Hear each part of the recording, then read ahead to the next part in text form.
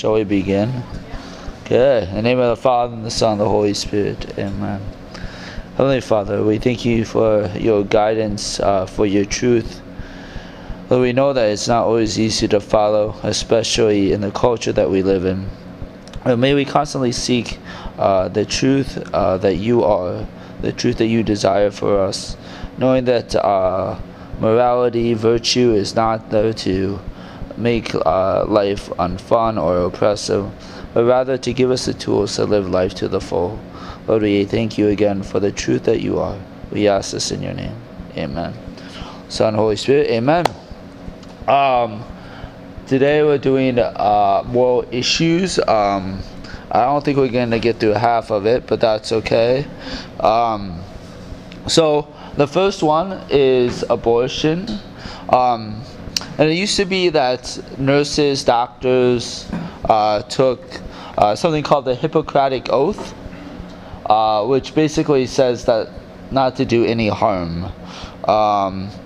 Hippocrates was considered the father of medicine, so he lived in the 4th century, 5th century BC. And actually, the oath originally condemned abortion and euthanasia specifically. So Vatican II, which was the last ecumenical council of the Catholic Church in the 1960s, Vatican II called abortion an unspeakable crime. And actually, abortion is one of the few offenses that carry the penalty of automatic excommunication.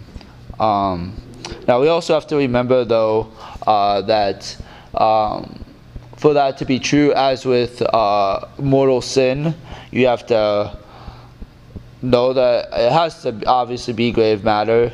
You have to know that it's grave matter and that you freely choose to do it anyways. And so, unless someone, I guess, now you guys are at a disadvantage because now you know that abortion is carries the penalty of excommunication. So if you didn't know that, then it wouldn't happen. But if you knew that, then yeah. If you have an abortion, or if you encourage someone else to have an abortion, we'll talk about that in a little bit more in a bit. But yeah, abortion is one of the few offenses that carry a penalty of automatic excommunication. And so, again, excommunication isn't like you're so bad that we don't want you in the church anymore. It's like you did something so bad, like, you need to understand the severity of what you did. And so it's kind of a wake-up call to come back. I guess I'm not a huge fan of parents kicking children out of the house, but maybe you could kind of equate it to that. I want to wake you up to the gravity of what you did. And so until, you can come back and understand that, then, but so maybe it's equivalent to that, maybe not. So the Evangelium Vitae, the Gospel of Life, which is encyclical that Pope John Paul II wrote. Maybe I should say St. Pope John Paul II. But in it, he said that the lack of outrage over abortion is a clear sign of the dangerous moral crisis, meaning that the fact that there isn't more of an outcry against abortion speaks to the very crisis that we're in, that people aren't more upset over it. He says euphemisms like termination of pregnancy obscure the true nature of abortion, in which murder of a worst kind and the murder of an innocent person. Words have power. People could say, oh, it's just words, it's just semantics. So words have power. And the way we use language and the words that we choose to use greatly underline what we believe. I guess the first thing that's coming to me is I grew up Catholic. I understood that the Eucharist was the body, blood, soul, and divinity of Jesus. But I remember the first time I heard someone use masculine pronouns for the Eucharist, oh, I'm gonna go get Jesus, or I'm gonna go get him out of the tabernacle, or just like, I wanted to receive Jesus. I wanted to receive him in the Eucharist. And like, I had never heard that, like, those pronouns used with the Eucharist, and like I don't know, like, it really hit me. If we believe that the Eucharist is the body, blood, soul, and divinity of Jesus, like, of course we would use pronouns like that. And so, like, the language that we use has such a great power. It speaks so much to what we believe. And so, I think sometimes we have to be more careful than we are about the language that we use, especially around issues like this. No one can be more innocent than an unborn baby, nor more helpless. The child is murdered in silence, like they can't like really scream at that point because their lungs aren't full of air, and so they can't even cry at that point. And so it really is a murder in silence. Mothers cannot escape blame. God entrusts the care of the child to its mother. But at the same time, we probably need to do even a better job of supporting, women who do choose life. And there's options for women here in Mankato. I went to a gala for Abria, which I think is a similar thing up in the cities. Like, they're like located like just a block from Planned Parenthood. But yeah, I think just how can we support mothers who choose life, or encourage them to choose life. Obviously, fathers are just as much to blame, if not more, especially if they've encouraged the mother to get an abortion. Like, you hear stories of that over and over again, like the boyfriend encouraging his girlfriend to get an abortion, like, just go take care of it, or like, I'll give you some money. And so I would say in some ways, the men are even more to blame. And I mean, maybe I'm being stereotypical, but just in my own experience, like, at least at first, I feel like the women are more hesitant to enter into sexual activity, and usually they're pressured into it by their boyfriend, and then she gets pregnant, and then the boyfriend is the one who contributes to get an abortion. It's just like, asking the woman to do two evil things, just for the mere sake of pleasure. And so I think as men we need to be we need to be careful, and make sure that we always choose the right thing, to sacrifice for the good of others, for the women in our lives. Legislators who support abortion laws are likewise guilty. I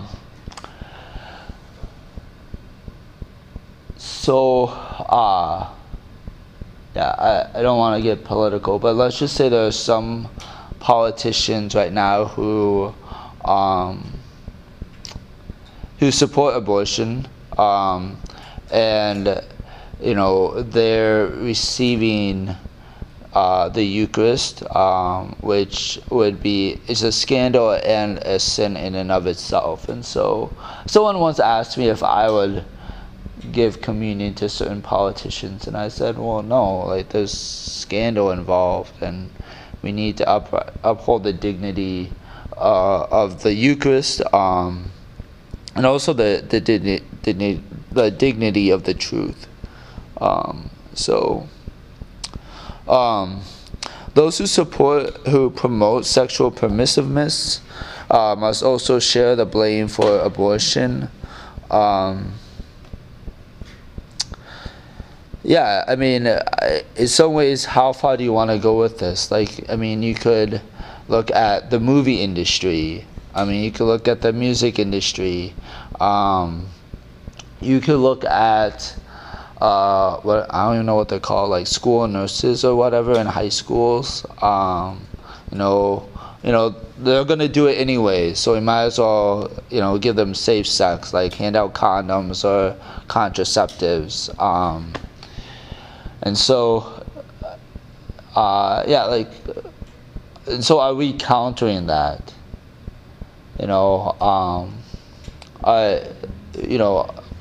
Are we doing anything ourselves to not allow those ideas, to sit in our hearts as well?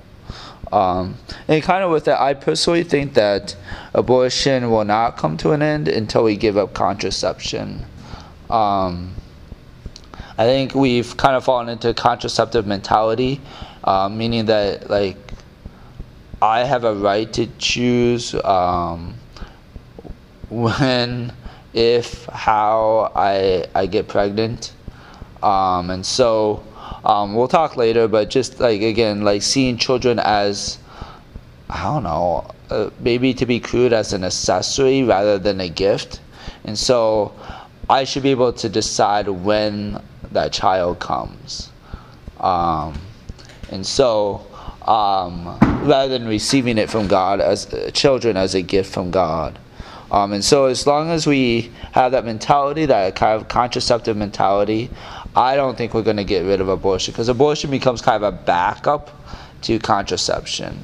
So if the contraception doesn't work, then I still have a right to choose, and so, like, I should still be able to control conception if the contraception has failed. And so, in some ways, I don't think we're going to get rid of abortion until we get rid of contraception. But I could be wrong. I'd be glad to be wrong.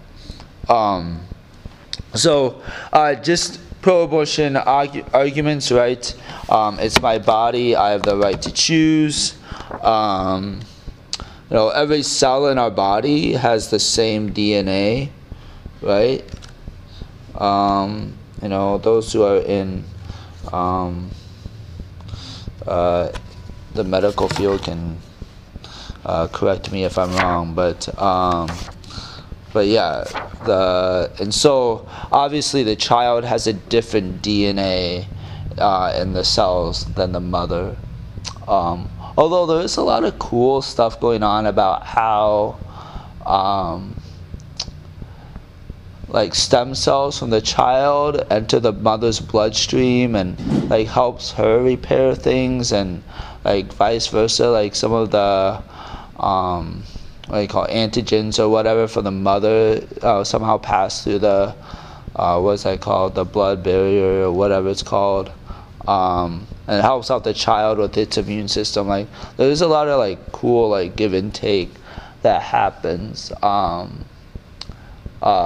But overall, like, the cells of the child are different than the DNA in the mother, and so in that way, you would be able to argue scientifically that the baby is not part of the mother's body. I guess there's a sense like the baby is in the mother's body, and then I guess you could say like I have a right, total control of what happens to my body or in my body. I guess I hadn't thought of that so much, but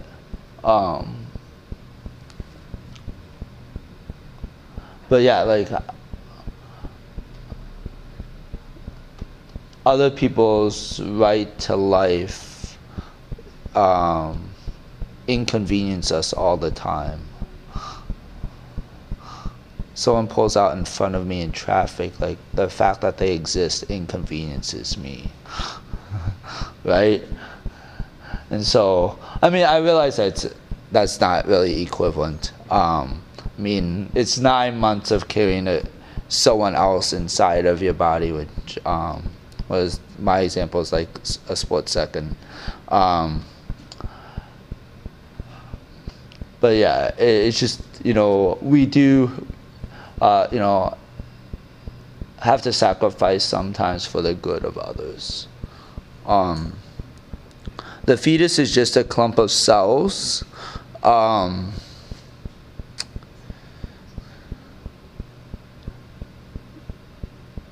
that fetus has potential. Like we would say, like even a even a baby that's outside the womb doesn't look like what it's going to look like as an adult. Like we always say that the potential is there, and so what it is isn't based on what it looks like. What it is based on what it's going to be, right? And so the cell, even though it's a clump of cells, it is already a person. Like even though it doesn't look like a person yet, it has that potential. And especially if we start looking at the immaterial thing, if we believe that like the human soul already is there, like its nature is speaking kind of like the old like metaphysics, like the soul or the whatness and the act or like the material. Like even though the material looks different, the whatness is the human soul, it's a human being. And so even though it hasn't been able to enact everything that a human being usually does, it is that already.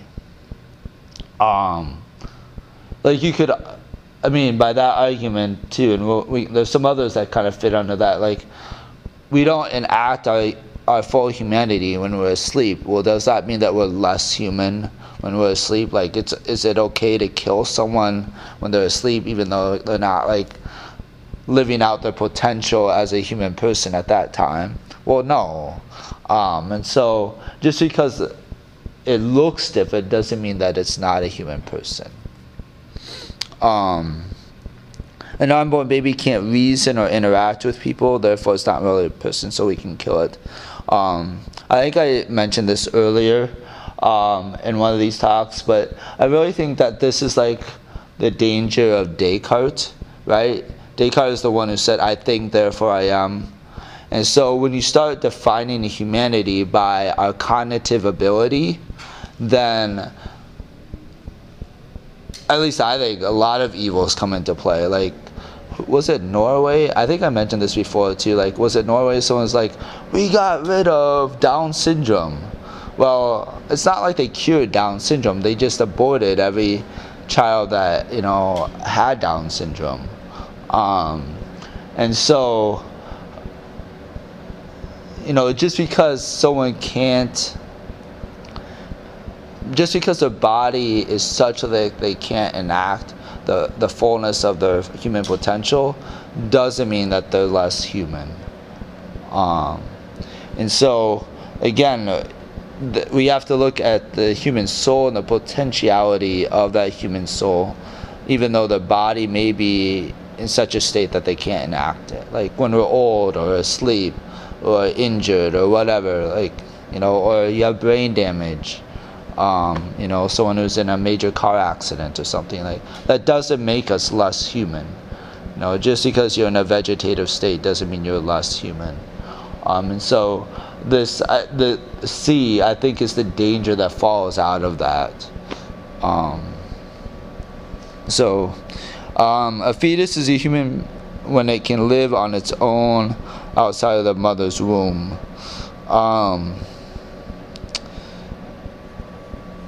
In some ways, well, I guess I think that's dumb. I think they've shown, like, even if you give a baby food, water, things, but it's never held. If a child is never held, it'll die. And so to say that the definition of a human person is that you can live on your own outside the mother's womb, well, no child can do that. We all need that human interaction, that human touch. I would argue that it would be unhealthy for us adults not to have to live on our own in some ways.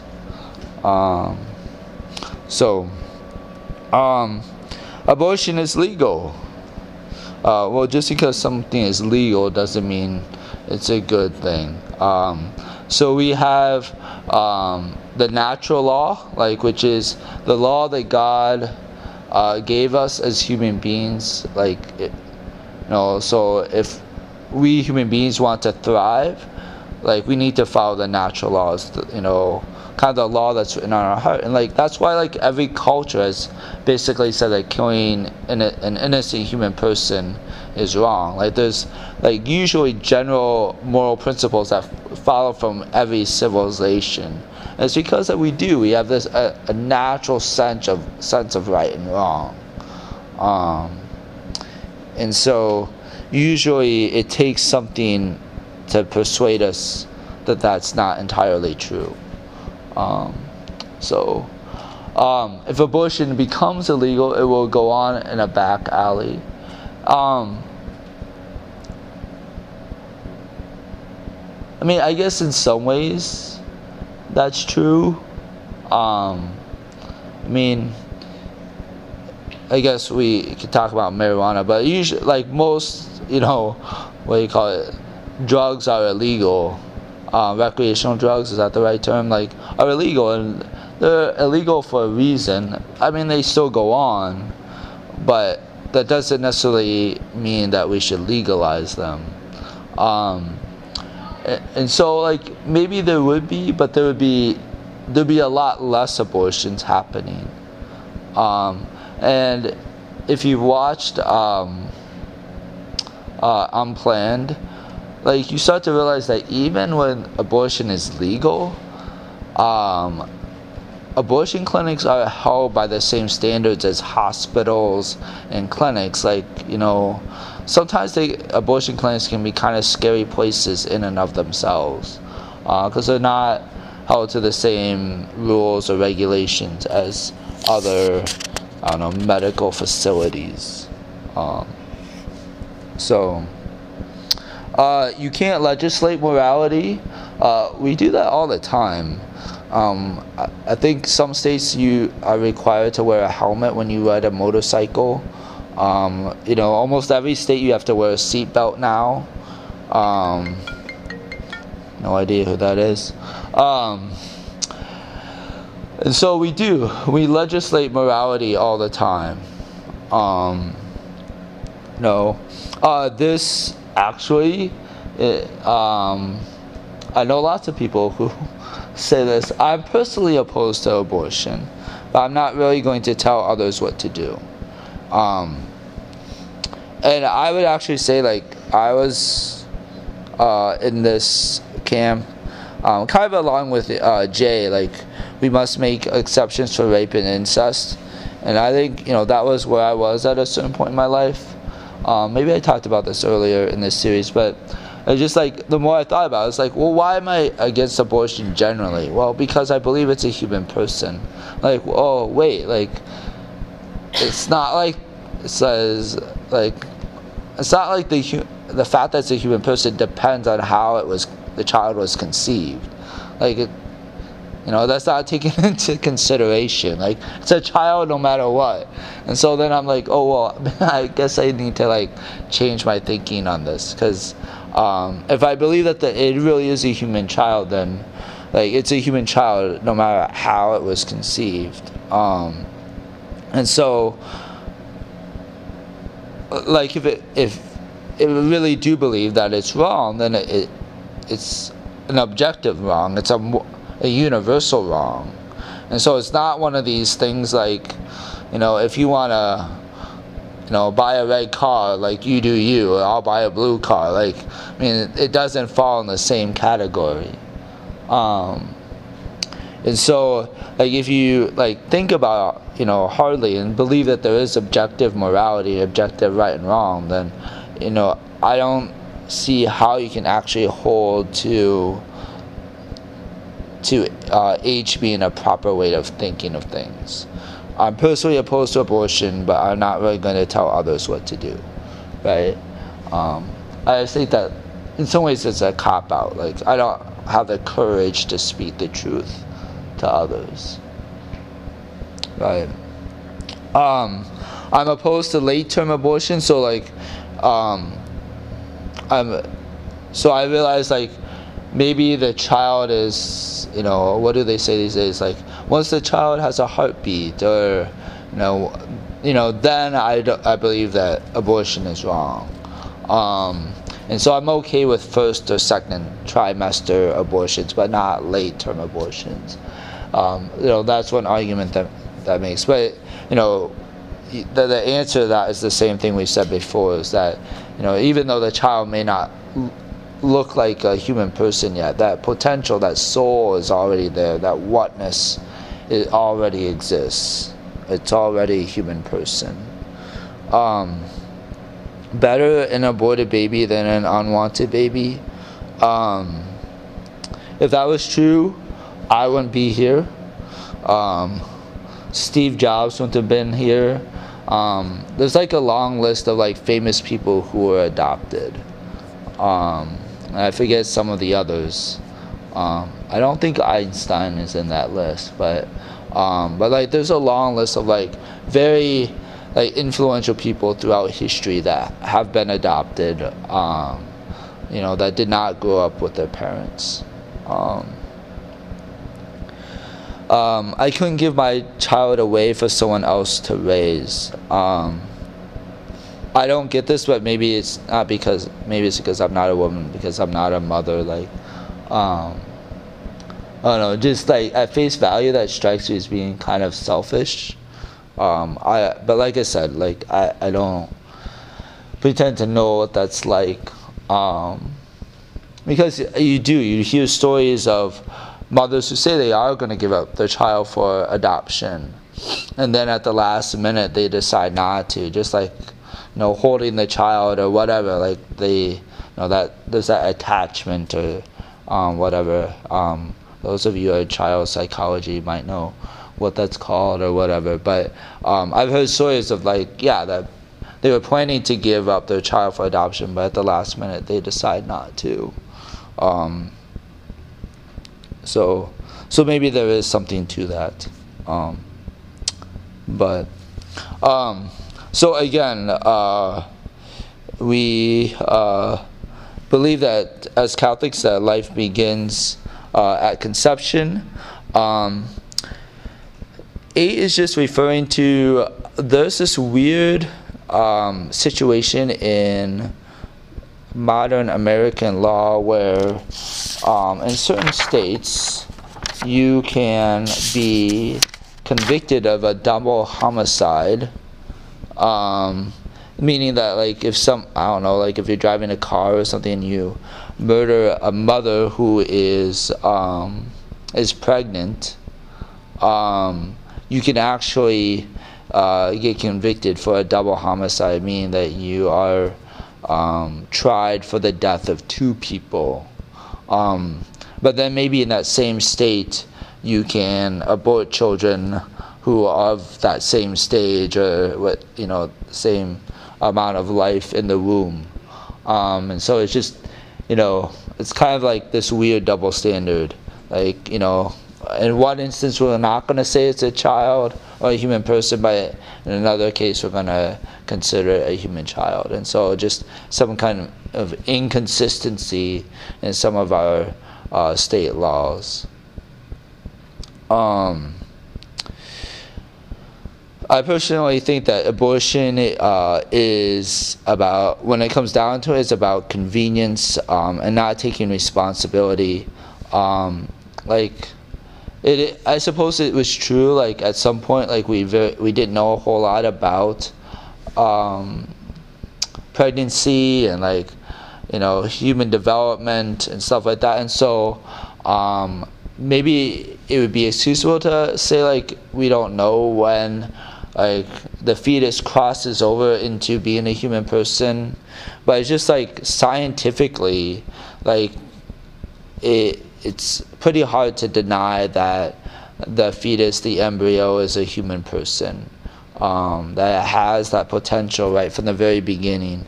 And so I think that science very much backs the church's teaching, and I think that anyone who looks honestly at the data and the science would have to agree with the church, but obviously a lot of people don't. And I think people who, how do I say this kindly, have fallen under the cultural norm of sleeping around, or just a pickup culture, like living together before marriage is okay, that sex before marriage is not that big of a deal. Again, I think that when you take that up, well, people in those situations aren't often ready to raise a child, and so I want to enter into that kind of behavior, sex before marriage, but then I also need a way not to have a child before I'm ready. And so I think then contraception and abortion enter the picture pretty quickly. And so I think abortion and contraception become about convenience and not taking responsibility. So I know a few of you, she hasn't been around lately, but Carissa Shank, grew up in a very Catholic family, and her senior year of high school, she got pregnant, and she knew right away that she was going to have Aubrey. There was never a question, and she, took full responsibility of what she did, and raised Aubrey. And so I'm slightly biased because I'm Aubrey's godfather, so I'm a little biased in the whole thing. So the second issue is euthanasia, which is mercy killing. You can talk about positive euthanasia, like injecting like a poison or something, or omission, which is starvation, which I don't think I jotted any notes down about it, but there was a case in Florida, probably quite a few years now, but Terry Schiavo was in a vegetative state, or at least some people thought she was in a vegetative state, and her husband wanted to pull the machines, or whatever you want to call it, and the parents did not. And to make a long story or whatever short, in the end the husband won, and they were able to, they pulled the tubes, the feeding tube, the breathing machine, and actually I don't think she was on a breathing machine. I think she was just on a feeding tube. And the church, as the Universal Church, spoke into the issue and said that, and we'll talk more about it later, but the church declared that the feeding tube was ordinary means, that as long as her body could digest the nutrients on its own, like it's just a matter of how to get the food there, that that starvation was not a natural death. And so it's one thing if the body can't process the nutrients itself, but just because you can't get it past your throat or whatever. And so the other little side note is her parents claimed that she could I think what was something like move her eye in response to questions or something. So her parents claimed that there was a little movement, that she was not in a complete vegetative state, but her husband argued otherwise, and it went to court and everything, and the husband won.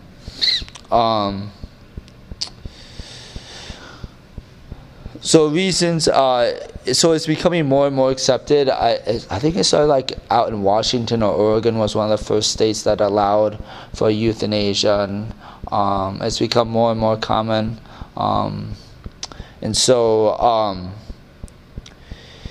the reference I was reading cited these reasons why it's becoming more and more accepted, like lack of faith, that just that life has a meaning or whatever. That we are created for something bigger than ourselves.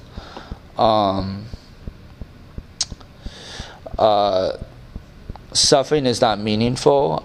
I think when I look at other Christian denominations, I think we're one of the few denominations that really have a theology of suffering.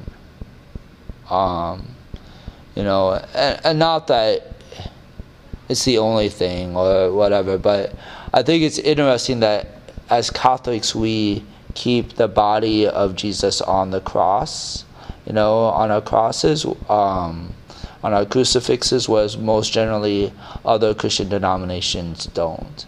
And I think that speaks to our understanding of suffering as Catholics. Again, just weak resolve, and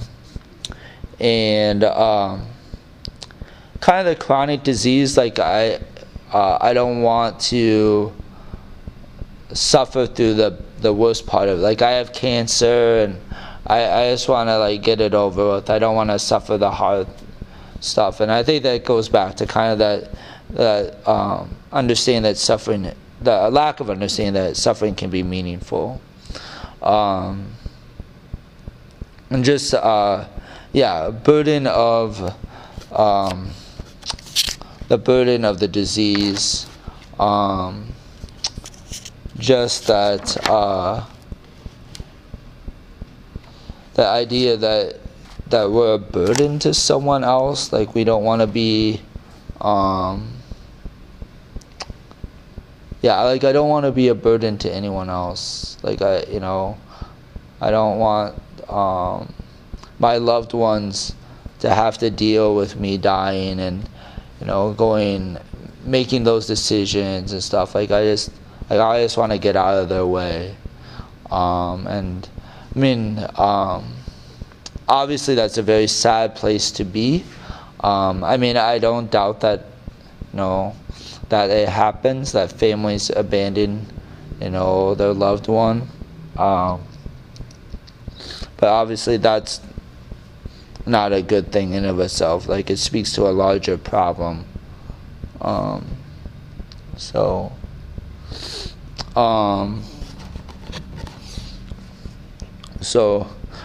church teaches that human life is sacred and should last from conception to natural death.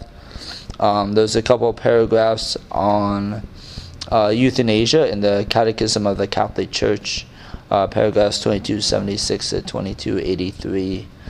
There is also a declaration on euthanasia, and then the Gospel of Life, sections 39, speaks to euthanasia as well.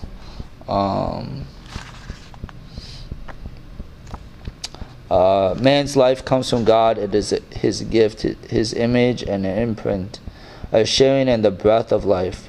God therefore is the sole Lord of this life.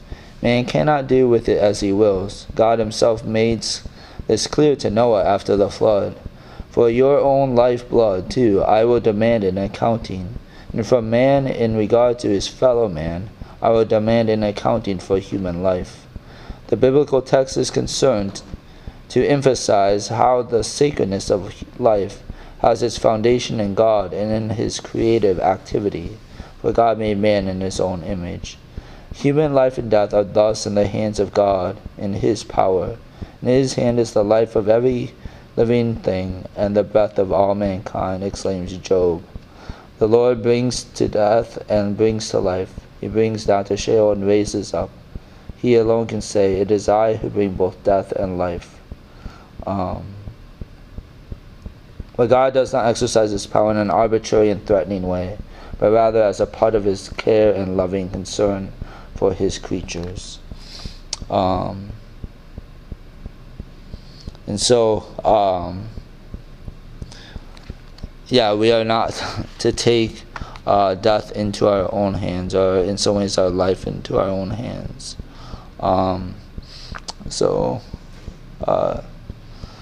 So this is actually a really good encyclical. It's kind of longer. It's The Gospel of Life, Evangelium Vitae by Pope John Paul II.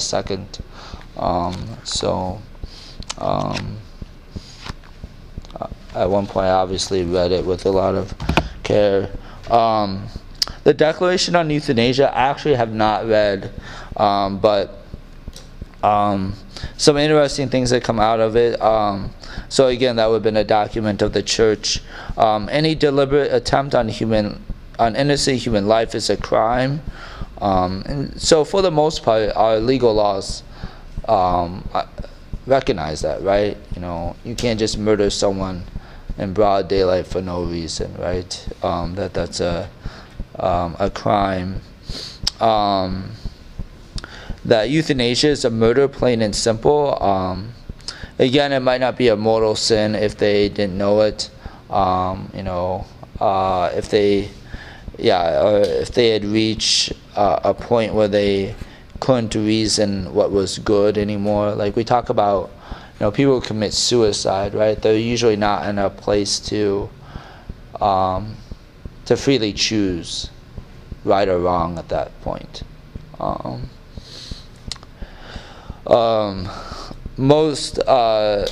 We must distinguish euthanasia from acts of sacrifice for the greater good. So like someone who dives on a bomb and sacrifices his life for his fellow comrades in battle, or there's lots of instances where people have sacrificed their lives for the good of others, and so that's a noble thing. Whereas euthanasia is just like like sometimes we would talk about, like, I just don't want to burden people with my life, with my suffering anymore, and that just means that we that are around them need to tell them, like, no, like, your life has meaning, like, we still love you, we want you to be around.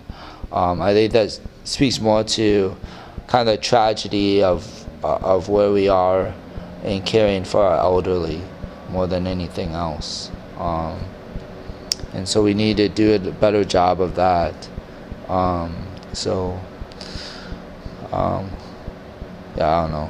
Just thinking, like, I'm hearing that a little bit from my mother. My grandmother is 99, and they just put her in a home finally, and my mom is like kind of mad about like the kind of the care and attention that she gets day in and day out. So I get to hear this a little bit from my mother. So pleas are often cries for help rather than for help and love rather than a true desire for death, and that's what kind of we talk about, right? It's like often what elderly people want is just to be loved, to be attended to, rather than actually wanting to die. Again, they feel like they're a burden. Well, like, how do we make them not feel like a burden? Like, they're just in the way. Again, we are never permitted to take innocent human life. However, we can relieve extreme pain, even give heavy doses of medication, even if it hastens death, because our intention in that is to relieve the pain, not to bring about death. And so it's covered under the principle of double effect. So our main intention is to relieve the pain. The undesired side effect is it might hasten death. So there's the mercy killing euthanasia, where the intention is to kill the person, whereas like giving maybe stronger than strong doses of pain medication, like the main intention is to relieve the pain. The side effect is that it may hasten death. And so as nurses, as anesthetists and things like that, you can give extreme amounts of pain relief. Again, as Catholics, we believe that suffering has redemptive value. I like to think of like an economy of graces. Like Jesus won all the graces on the cross, but like we were talking about yesterday, like All Souls Day. Like we can pray for the souls in purgatory. Like our prayers allow graces to be applied to their time in purgatory and to hasten their time to get to heaven. And so as the church militant here on earth, as the church purgative in purgatory, the church triumphant in heaven, like we can pray for each other and help those graces that Jesus won all the graces on the cross, but now our prayers, by sheer grace of God, we can help those graces be applied in different places. And so our suffering can have redemptive value. Those of you who grew up Catholic, like, offer it up, right? Like, how do I offer up my suffering rather than complaining about it? How can I offer my suffering for someone who is like someone who else is like for the souls in purgatory, or someone who needs a miraculous healing, or even my friend who's taking a hard test or whatever. Like, my suffering doesn't have to be just about my suffering. Like, if I join my suffering to the all great suffering of Christ on the cross, then like it can be redemptive. I can ask Jesus to apply those graces to any number of things, and so suffering can have redemptive value, can have great meaning if we allow it. And I actually think that it's one of the hidden gems of Catholicism. Like, there's not a lot of other denominations that have the theology of suffering that we have. And I think in a fallen world, that's a great comfort and a great gift to have.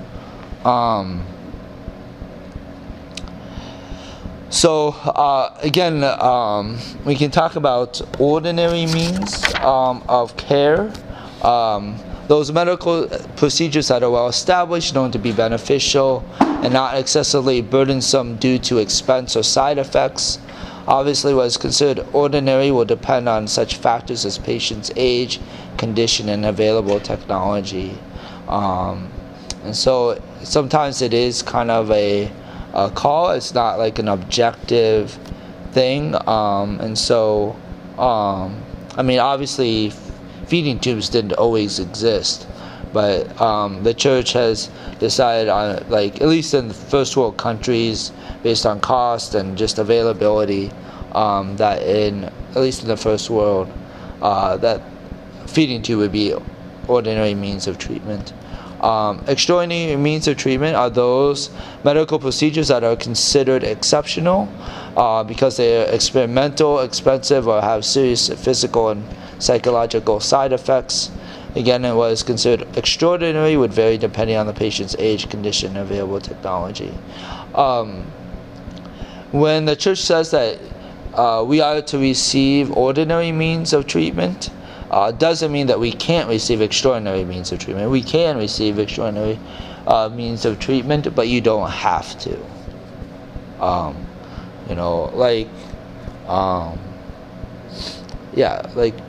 What it said, that DNR do not resuscitate, right? And so we can refuse extraordinary means of treatment. That, like, dying because our heart quits or that we can't breathe, is a natural means of death. But in some ways, starvation is not. So kind of talking about before, when death is imminent, we must still receive food, water, warmth, and hygiene.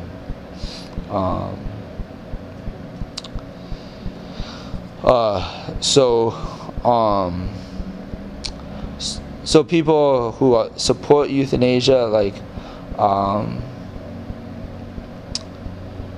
that it's been going on for a long time. That even even before Jesus, pagan doctors who lived centuries before Christ recognized that euthanasia was murder. They could see the evil of killing someone through the natural law alone, without the benefit of the Christian revelation that we have. And nowhere does the sacred scripture or sacred tradition mention any exceptions to the fifth commandment because of suffering or terminal illness. Thou shalt not kill, right?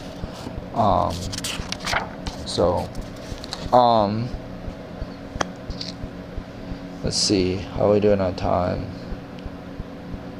We have about 5 minutes.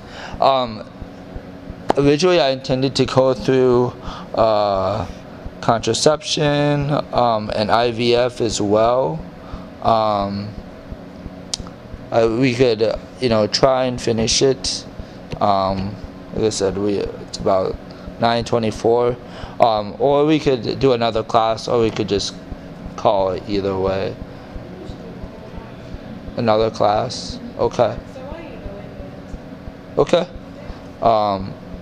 Let's see. Let's just plan on next week. Okay? Okay. Great. Let's pray. In the name of the Father, Son, Holy Spirit. Amen. Lord, we thank you so much for this time together. We thank you again for your truth. Lord, we know that human life is precious, that it's a great gift, and may we always treat it that way. May we recognize what a gift we are, what a gift our life is, and may we recognize the great gift of others in their life as well. And may we always stand up for the dignity of every person that we come into contact with. We ask this in your name. Amen. In the name of Father, Son, Holy Spirit. Amen. Were there any questions? I forgot to ask. I have a question. Yeah. So this one's kind of a tangent of what you were talking about, but the people, let's say their dad, their mom's in the hospital dying. Yeah. And they ask a priest or whatever to go in and give them a blessing or give them sacraments. Yeah. What is the morality of that? What do you mean? They can't for themselves want that sacrament or want that blessing before death. So if somebody else is asking for them, does that make sense? I'm still not quite sure what the question is, but so when often towards the end of life, people aren't really cognitive, and so often their family members will call because they've made it known to their family, I want last rites, because for better or for worse, because of where we are in the church and society, a lot of children are not practicing the faith that their parents practice, but the children are nice enough, are courteous enough to want to follow what mom and dad wanted, and so they're still calling the priest even though that they haven't been to church in eons or whatever. They're still good enough to call the priest and ask for last rites to be applied. So I do a lot of last rites anointing, for people who are close to death. And if they didn't get confession before death for a while, would that still give them a blessing for their sins? Yes. So if you are ever nearing death, if you tell your loved ones, make sure to ask the priest for the apostolic pardon. So it's a special prayer that the priest prays that removes, if they're in the state of grace, it removes all the effects of sin, and I don't know. It always gives them a speed pass to heaven, and so I think the short answer to your question is that there is, through the apostolic pardon, a way for the person to be forgiven of their sins, even though they're not cognizant enough to do a regular reconciliation. Is that kind of what you were asking? Okay, yeah. So, like when I do it, I do give like the absolution that I use in confession. Even if they can't really tell me their sins, I still give them, say the prayer of absolution. But then I also say the apostolic pardon prayer as well. So, but good question. So, any other good questions? Yeah. Okay, so like I work in a nursing home, and if there's like a hospice patient that's like actively dying, they won't eat for like days at a time. Would it be wrong to not give them a feeding tube? So they're not eating. Yeah, because like they're actively dying. Okay. They're on hospice. Would that be like wrong to like, and it sometimes is like it's multiple days at a time. Yeah.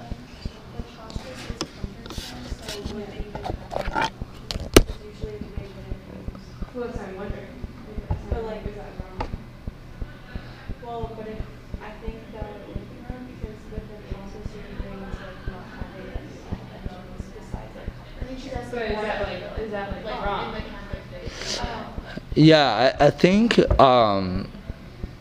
obviously the medical profession doesn't always follow Catholic ethics.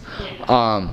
But I just on the facts that you've given me, I would assume or think that it would be wrong.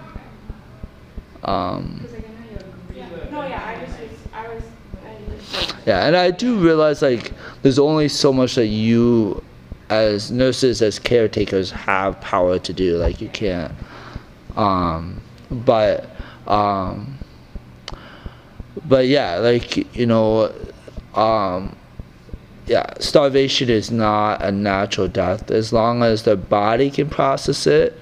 Like and maybe nursing, I don't know, but yeah, if the body can process it, then they should be given some nutrients. So yeah, no, good question though. Yeah, the modern medical field is full of landmines. Like modern medicine, I think, has blurred the line of even what life and death actually is. It used to be like, well, they quit breathing, they're dead, but with modern technology, we can do so much right at the edge that it's that the meaning or the definition of life and death has become blurred. And I felt that way when I worked at Mayo from 1999 to 2004. I mean, I'm sure that has only gotten in some ways worse. That due to technology, like we can do amazing things, like right in that border between life and death, which is crazy but also scary. Crazy good in some ways, but also in some ways scary. Yeah. Anything else? Okay. Well, thank you guys for coming. Yeah.